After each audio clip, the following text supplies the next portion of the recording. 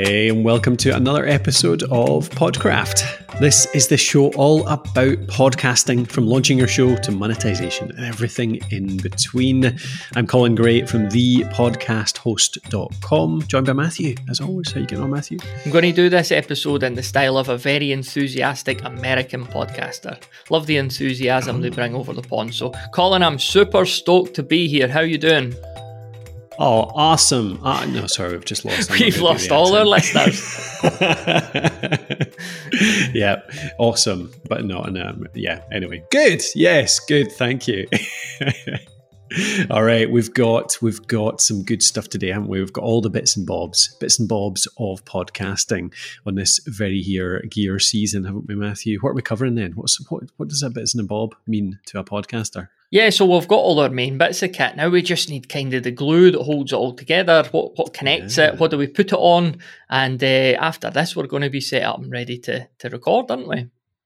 Indeed. And then we get to the software, don't we? Next few episodes will be, actually, we're going to go to Podcast Studio next, and then audio recording and editing software, then a bit of video to finish up the season. So we're getting towards the end, episode 7 of 10 here. So yeah, the connecting stuff.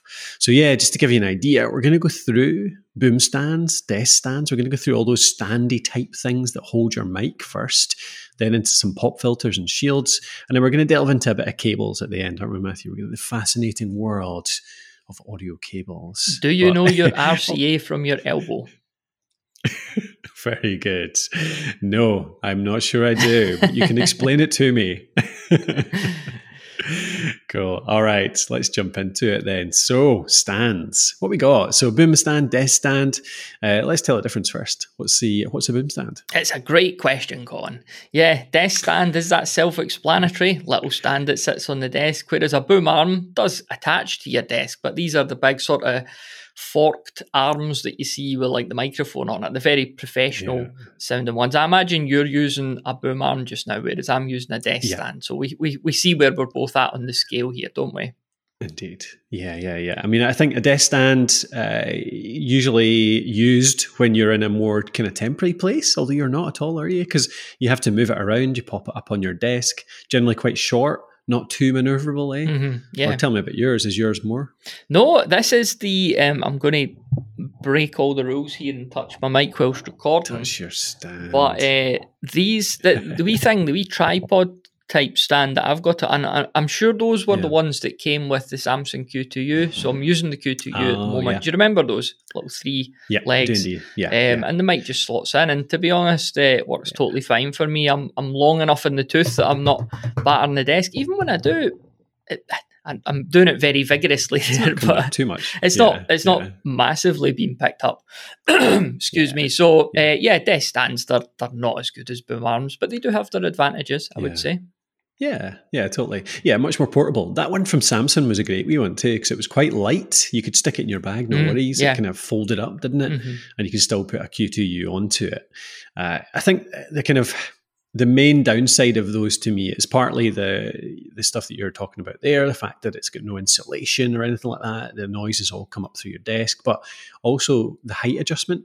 Like, I think that's probably the thing that matters the most to me almost, that you're not stuck in one position for the whole time. So you can kind of maneuver it around. You can make it a little high. You can make it low. You can get your posture right. And that's why I love a good boom stand. Like the one I've got in front of me here is the good old Rode PSA-1, I think, classic. And I've got a shock mount on this one as well. So a shock mount being almost a suspended cage on the end of your boom arm. And you can get these, you can put these on a desk stand as well, to be fair, but you put the mic into the shock mount and that insulates the mic even more from noises that come up the stand. So if you're hitting the desk or whatever, it's like kind of suspending your mic in a wee elastic band cage so that it doesn't actually touch the hard material of the stand itself, and therefore the noise is not transmitted into the mic. So but this boom stand, like I can move it around, so like I'm kind of grabbing it. The idea is that it's quite, you might be able to hear it a bit like just now, but the idea is that it's generally easy enough to move around. It's quite silent. And very flexible. So yeah, I love these. I've got one of these on each of my sort of more permanent desks. So very handy. Yeah. Yeah, I used to. Have you ever used? I was just going to say, I used to use a pile of books for my positioning. So I had like in our old office, I had this pile of books, and I would just, my terminology was I need to adjust this 2 books up, or like I need to take 3 books off, or whatever. I don't know why I needed so much variation from session to session, but there you go. Yeah. Yeah, indeed. Sometimes you're low in energy. You've not got your American energy going on, so you're kind of hunched over, low. Other times you're high posture. Yeah.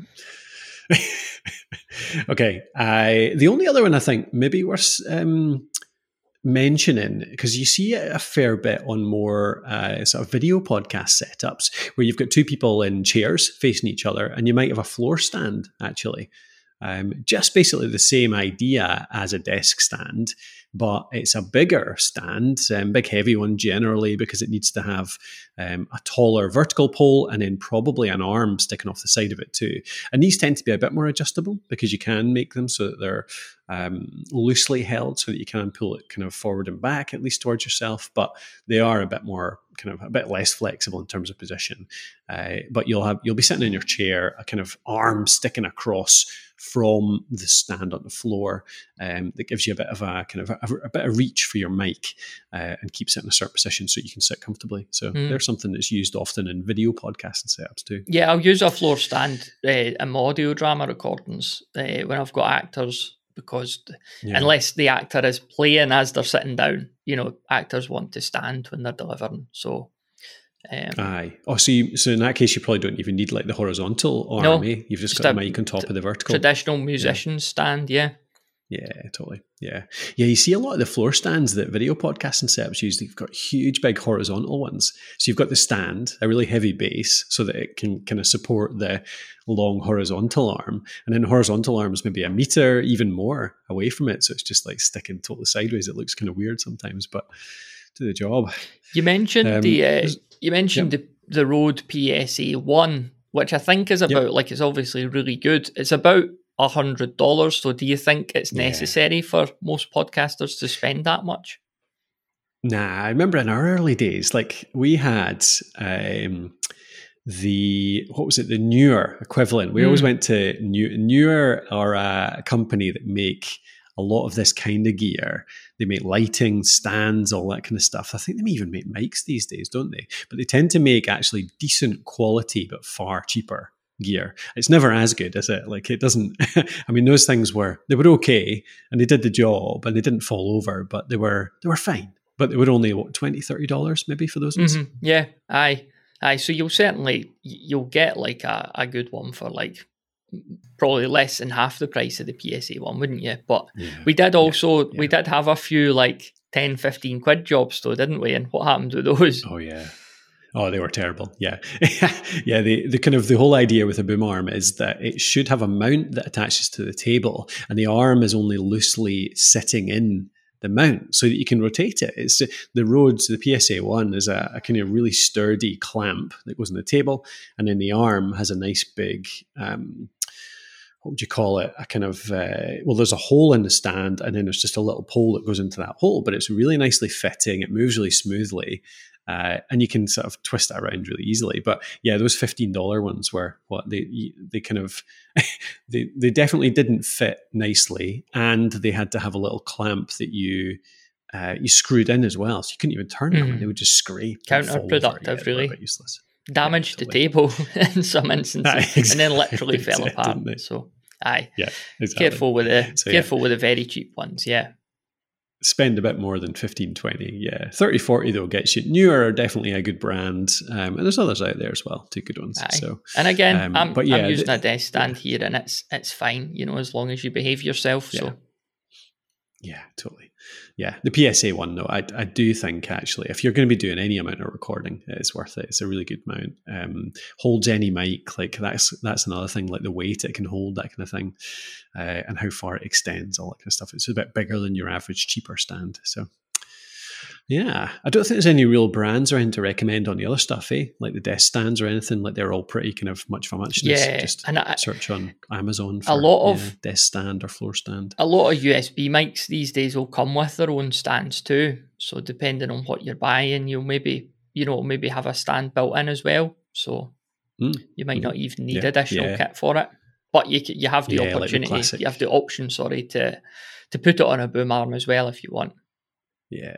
Yeah, like the classic, the Blue Yeti comes with its own stand, one of the early ones to do that, but all of the kind of improvements on that in recent years have come with their own too. All right, is that enough on stands? So. Anything else on that? I can't stand to talk about it anymore. Cool. All right, pop filters though. Pop filters attached to your stand. Now, what's the purpose of a pop filter, Matthew? Yeah, typically plosives, isn't it? Which is like little bursts of air from your mouth when you're saying certain words or certain letters. Yeah. We've all done it before, but I mean, this is the bigger picture here is like any burst of air, any air movement around the mic can distort your audio. So we want to protect that mic head as much as possible. And pop filters or pop shields, the terms are really interchangeable, are good layers of protection here, aren't they? Yeah, definitely. Yeah, what kind do you use these days? I've got the same as I could see. You've got a foam pop shield on. I've got the same. Yeah, and the Q2U, the head on that, just like the Shure SM58, these round heads are pretty good. They're basically built-in pop filters, so extra layer of protection there. What is it you're using? I'm the same, yeah. Just a wee windscreen. I think do they call these a windscreen as opposed to a pop filter? Is that the foam difference? Windshield is the term I would use, and then your pop filter is more of that. It's the disc with the mesh across it that sits in front of the mic. Indeed. Yeah. So it's a bit separated from the mic. So yeah, just if you're out there listening to visualize it, the windshield type approach is the kind of foam thing that actually fits over the end of the microphone. It's attached to the microphone, gives it that kind of classic mic look, like the big bulbous end. And the pop filter is actually a separate thing. Usually it's on an arm that you attach to the boom arm or your mic stand, and it kind of sits maybe 2-3 inches away from the mic, doesn't it? And stops you. I think technically, and I've never really noticed that much difference here. Not done a whole lot of testing though, but I think purists would say that a pop filter, the one that's separated from the mic, like a couple of inches away, tend to be more effective, don't they? Yeah. The windscreen potentially lets through a little bit more of that pop. But I've always found that this windscreen does a job for me through hours and hours, hundreds of hours of recording. So I've also heard the extreme purist though saying that no pop filter is acceptable because certain frequencies aren't getting through. So if you're wanting a complete picture of the human voice, you're actually taking out this like tiny little portion of frequencies, and therefore you shouldn't use it. But yeah, you get all sorts of weird esoteric extremes in any specialization. So ignore that. Yeah. Is the theory behind that like theoretically you should have perfect mic technique and never talk directly into the microphone, and therefore you shouldn't be getting these pops. Is that the thought behind that? Could be that. I mean, if you're recording music or that, I dare say there's a different argument there. But for us as spoken word podcasters, there's no concerns there. Yeah, how do you? Yeah, and it's always worth thinking about mic technique, but actually we're just having conversations. You want a podcast to be nice and natural. You want it to be kind of a little bit dynamic, like a wee bit of movement, a wee bit of excitement. So I think that's why they're worth thinking about in a podcast, because it means that you can concentrate on your vocals, your conversation. Content. Forget about them. That's what you want to do, don't you? Forget about the mic, really. Exactly. So, yeah, set and forget. Right. Exactly. So what about? All right. Have you ever done the old? Sorry, Matthew. With our American enthusiasm today, we're stepping all over each other. I was going to say, have you ever done the old DIY, make your own pop filter? No, I used to laugh at that advice. Get a pair of tights and make one. Given how cheap they are to buy, I mean, if you've got a lot of tights that you want to cut up, then fine. Have you ever used any of your tights to make one? No, I did. I think I did try it once. Actually, I got a coat hanger. It was just like kind of almost an experiment because I'd seen somebody doing it. I was thinking about doing a blog post on it, and I played around with it for like 5-10 minutes. But I was like, this is pointless. I'd rather just wear all my tights than cut them up and make pop filters with them. So. Indeed, you do look good in them. This has gone to a new level. They are just not that much. They don't cost very much. But I mean, no, it's absolutely possible though. If you do have very low budget or you do just want to go DIY, you can totally make one out of a coat hanger and some tights. Just make a wee loop out the coat hanger, sort of stretch the tights over the loop and then attach that to your mic stand somehow. Job's a good one. Indeed. Alrighty, what next then? Some cable chat. I don't think we need to dwell on this too much, do we? Is it just a sort of quick fire run through the types of cables and their use cases, maybe? Yeah, it's a funny one, isn't it? Because for 90% of people, we recommend just a USB mic. You don't want to go any further than that. It does the job. It's perfectly good. It's very good, in fact. There's not even any trade-offs these days. You get such good USB mics. But in some cases, it's worth knowing the other approaches, isn't it? So we'll just run through, like, kind of talking about XLR just for a minute, just to give people an idea what it is, what it means, when you might want to use it, so that you can kind of look in more depth in future if they need to, eh? So yeah, tell us, Matthew, what's an XLR and why might you want to use it? Yeah, they're like the sort of traditional analog audio industry cables that you use to plug microphones in, aren't they? So if you look at the either end of the XLR cable, you've got the male end and the female end, and it's like a 3-pin connection that you use there. And this obviously means they don't plug directly into the computer. You go through a USB device like an audio interface, or you go into like a Zoom recorder. And the sole purpose of XLR is audio, isn't it? Like it's you're not going to see an XLR cable pop up in some other situation like a USB cable does. No, totally. They're just for audio. They're big fat connectors. They're big fat cables, aren't they? Because they're kind of designed to chunky. Chunky, designed to kind of be full quality. They're often shielded, so they try and get rid of interference, that kind of stuff. So. Yeah, I mean, I think that's the only real kind of use for them. It's if you have really professional audio gear, some of the really top end mics, most of the top end mics really are all kind of XLR based, and a lot of mixers really only deal with XLR as well. So if you're using the Rodecaster, for example, if you do go that route, or any of those podcast specific recording devices, then often you'll be using XLR for them as well, won't you? So you might want them at that point. But that's fine, isn't it? Like, there's that whole thing around balanced as well, Matthew. How does that work? Yeah, it's almost worth not mentioning aside to say just get a balanced XLR cable. To be honest, I don't come across loads of unbalanced XLR cables for sale anyway. But a balanced XLR cable, which almost all of them are these days, they basically they're much more protected against interference and stuff like that, just because of the way that they're built. An unbalanced one, if you had one, it'd be fine if it was like a very short cable. And it'd be slightly cheaper, but you know what? Like XLR cables are that cheap anyway. Just make sure it's balanced, and it probably will be. 10, 15, 20 quid for a few meters at least. So no worries. What's that? So in Ghostbusters style, never cross the streams. Tell us more about this, Matthew. This is just some cable etiquette, isn't it? So you don't want I'm just having a look at my setup here. You don't basically want any power cables crossing with your audio cables, because there'll be a little electronic signal in there that could be picked up. Has that ever happened to you before? Yeah, it happened a fair bit. Actually, setting up back in sort of earlier days, a bit more inexperienced, just trying to figure out how to set up our studio in Dundee. Certainly, we had a fair bit of cabling in there. We had a computer in there. We had lighting, that kind of stuff to do video as well. So we had loads of power cables and loads of audio cables. And we often got a wee buzz in there, and sometimes I'd blame it on the gear. We'd have a cheaper mixer or something like that. Be like, damn it, I need to spend more money. And often it would turn out it was just crossing some cables or stuff like that. There's like things like ground loops and stuff like that as well. Just if you plug power cables into the same thing as your audio gear, sometimes that can set that up.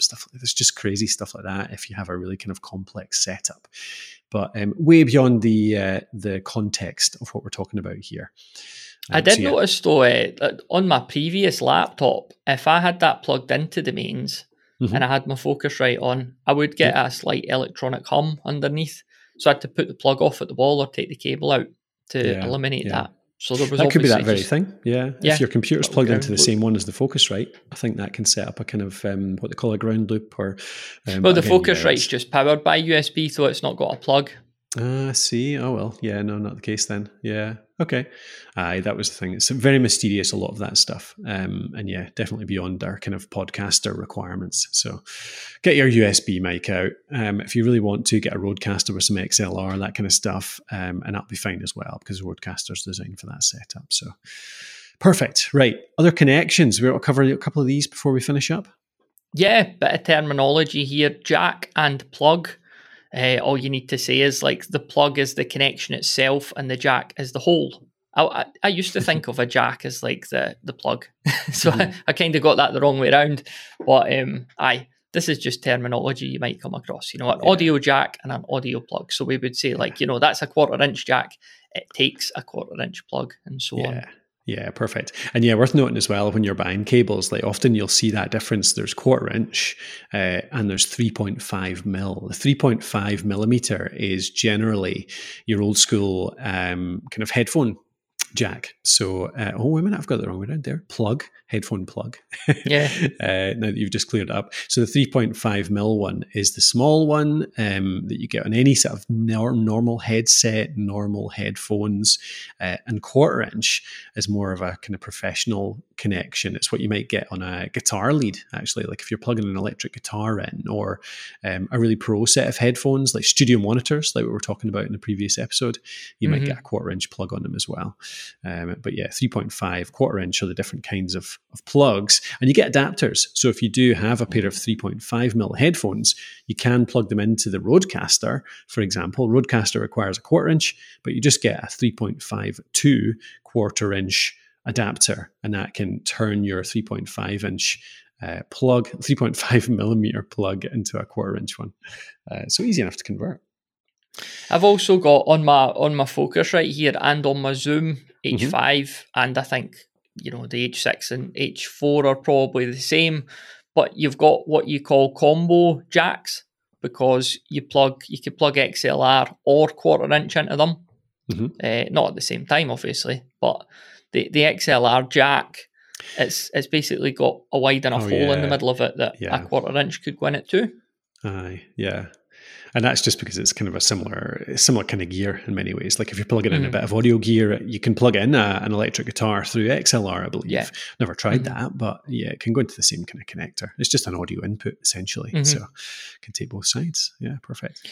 We'd mentioned on a previous episode about the TS, TRS, and TRRS thing. So I've covered that already. But yeah, these are just the little rings along your I'm paranoid about the jack plug thing now. Along your plug, you see little rings. So yeah, tip sleeve, tip ring sleeve, or tip ring sleeve, which you would see exclusively on 3.5, I'm sure. And that's basically your phone microphone, your Bluetooth headphones or whatever. Yeah, perfect. Yeah. I think you do get them in 1/4 inch actually as well, because you get stereo 1/4 inch, I believe, but probably not the TRRS. I think you get TRS, but I don't know that it'd be necessary to have TRRS on a 1/4 inch. No, definitely You'd need a very big phone, like one of the things that I use, basically. That'd be an enormous phone. Okay, and last one of our cryptic anagrams. What's RCA, Matthew? What does that mean? Yeah, last and least, I would say, because probably don't need this and won't need it. But an RCA cable, you would find these on your old, if you're old enough, like we are, your old CD player. These are the sort of connections you might have used. And rare examples, not now because I think there's enough equipment out there, but I would see podcasters years and years ago, they maybe wanted to play some audio from like a CD or that, and they had this big setup and they maybe use an RCA cable, but you'll almost certainly not come across one or need to use one in your own podcasting setup. Perfect. Okay, that's the cables. That's the bits and bobs, all of the bits and bobs for your podcast. So just before we finish up, I'll mention another bob, a really valuable one, which is if you really like this content we're putting out, if you have some value, if you've taken some value from it, we'd love it if you support us through some of the products we do, one of which is Alitu. So one of the things you can record into, if you're using some of these cables, you plug in your USB mic, you can record right into Alitu to make make your podcast. It can do that call recording right into Alitu through your USB mic, and then obviously offers all the other stuff as well. You can do everything you need to do to make your podcast. It does your audio cleanup for you, takes out some of that background noise, takes out about that electronic hum we talked about earlier, Matthew. If you have that hum that you've got from a ground loop or just dodgy cables or whatever, it can help take that out too. You can do your audio editing in there, cut out any of the plosives potentially. Probably not because they're part of the words, but if you have any of the other stuff, you can cut it out using the audio editing. And it's got hosting and transcription built in as well, so that you can publish both your audio and text versions of it to a website built into the Alitu website. So if you fancy that, the easiest way to make your podcast, we do believe, over at alitu.com. That's a 7-day trial if you want to give it a shot over at alitu.com. That'd be great to see your support there. All right. What have we got left, Matthew? 3 more episodes, in this gear season. Yeah, so next episode we want to try and set up our studio, don't we? We want to set up the room so that it sounds decent for us. But this applies to wherever you want a podcast as well. Even, always a big question, this, isn't it? Yeah, people are always interested. How do I make my room sound better? How do I get rid of that background noise, soundproofing, treatment, all that kind of stuff? So yeah, this will be a good one to dig into. So we've got that, then we've got the software, and we've got video as well. That's the final 2 episodes of the season as well. Recording and editing software, and then video and streaming at the end. All right, let's tie up for the week then. We'll see you on the next one for building your own studio. Thanks for joining us this time around. We'll talk to you then.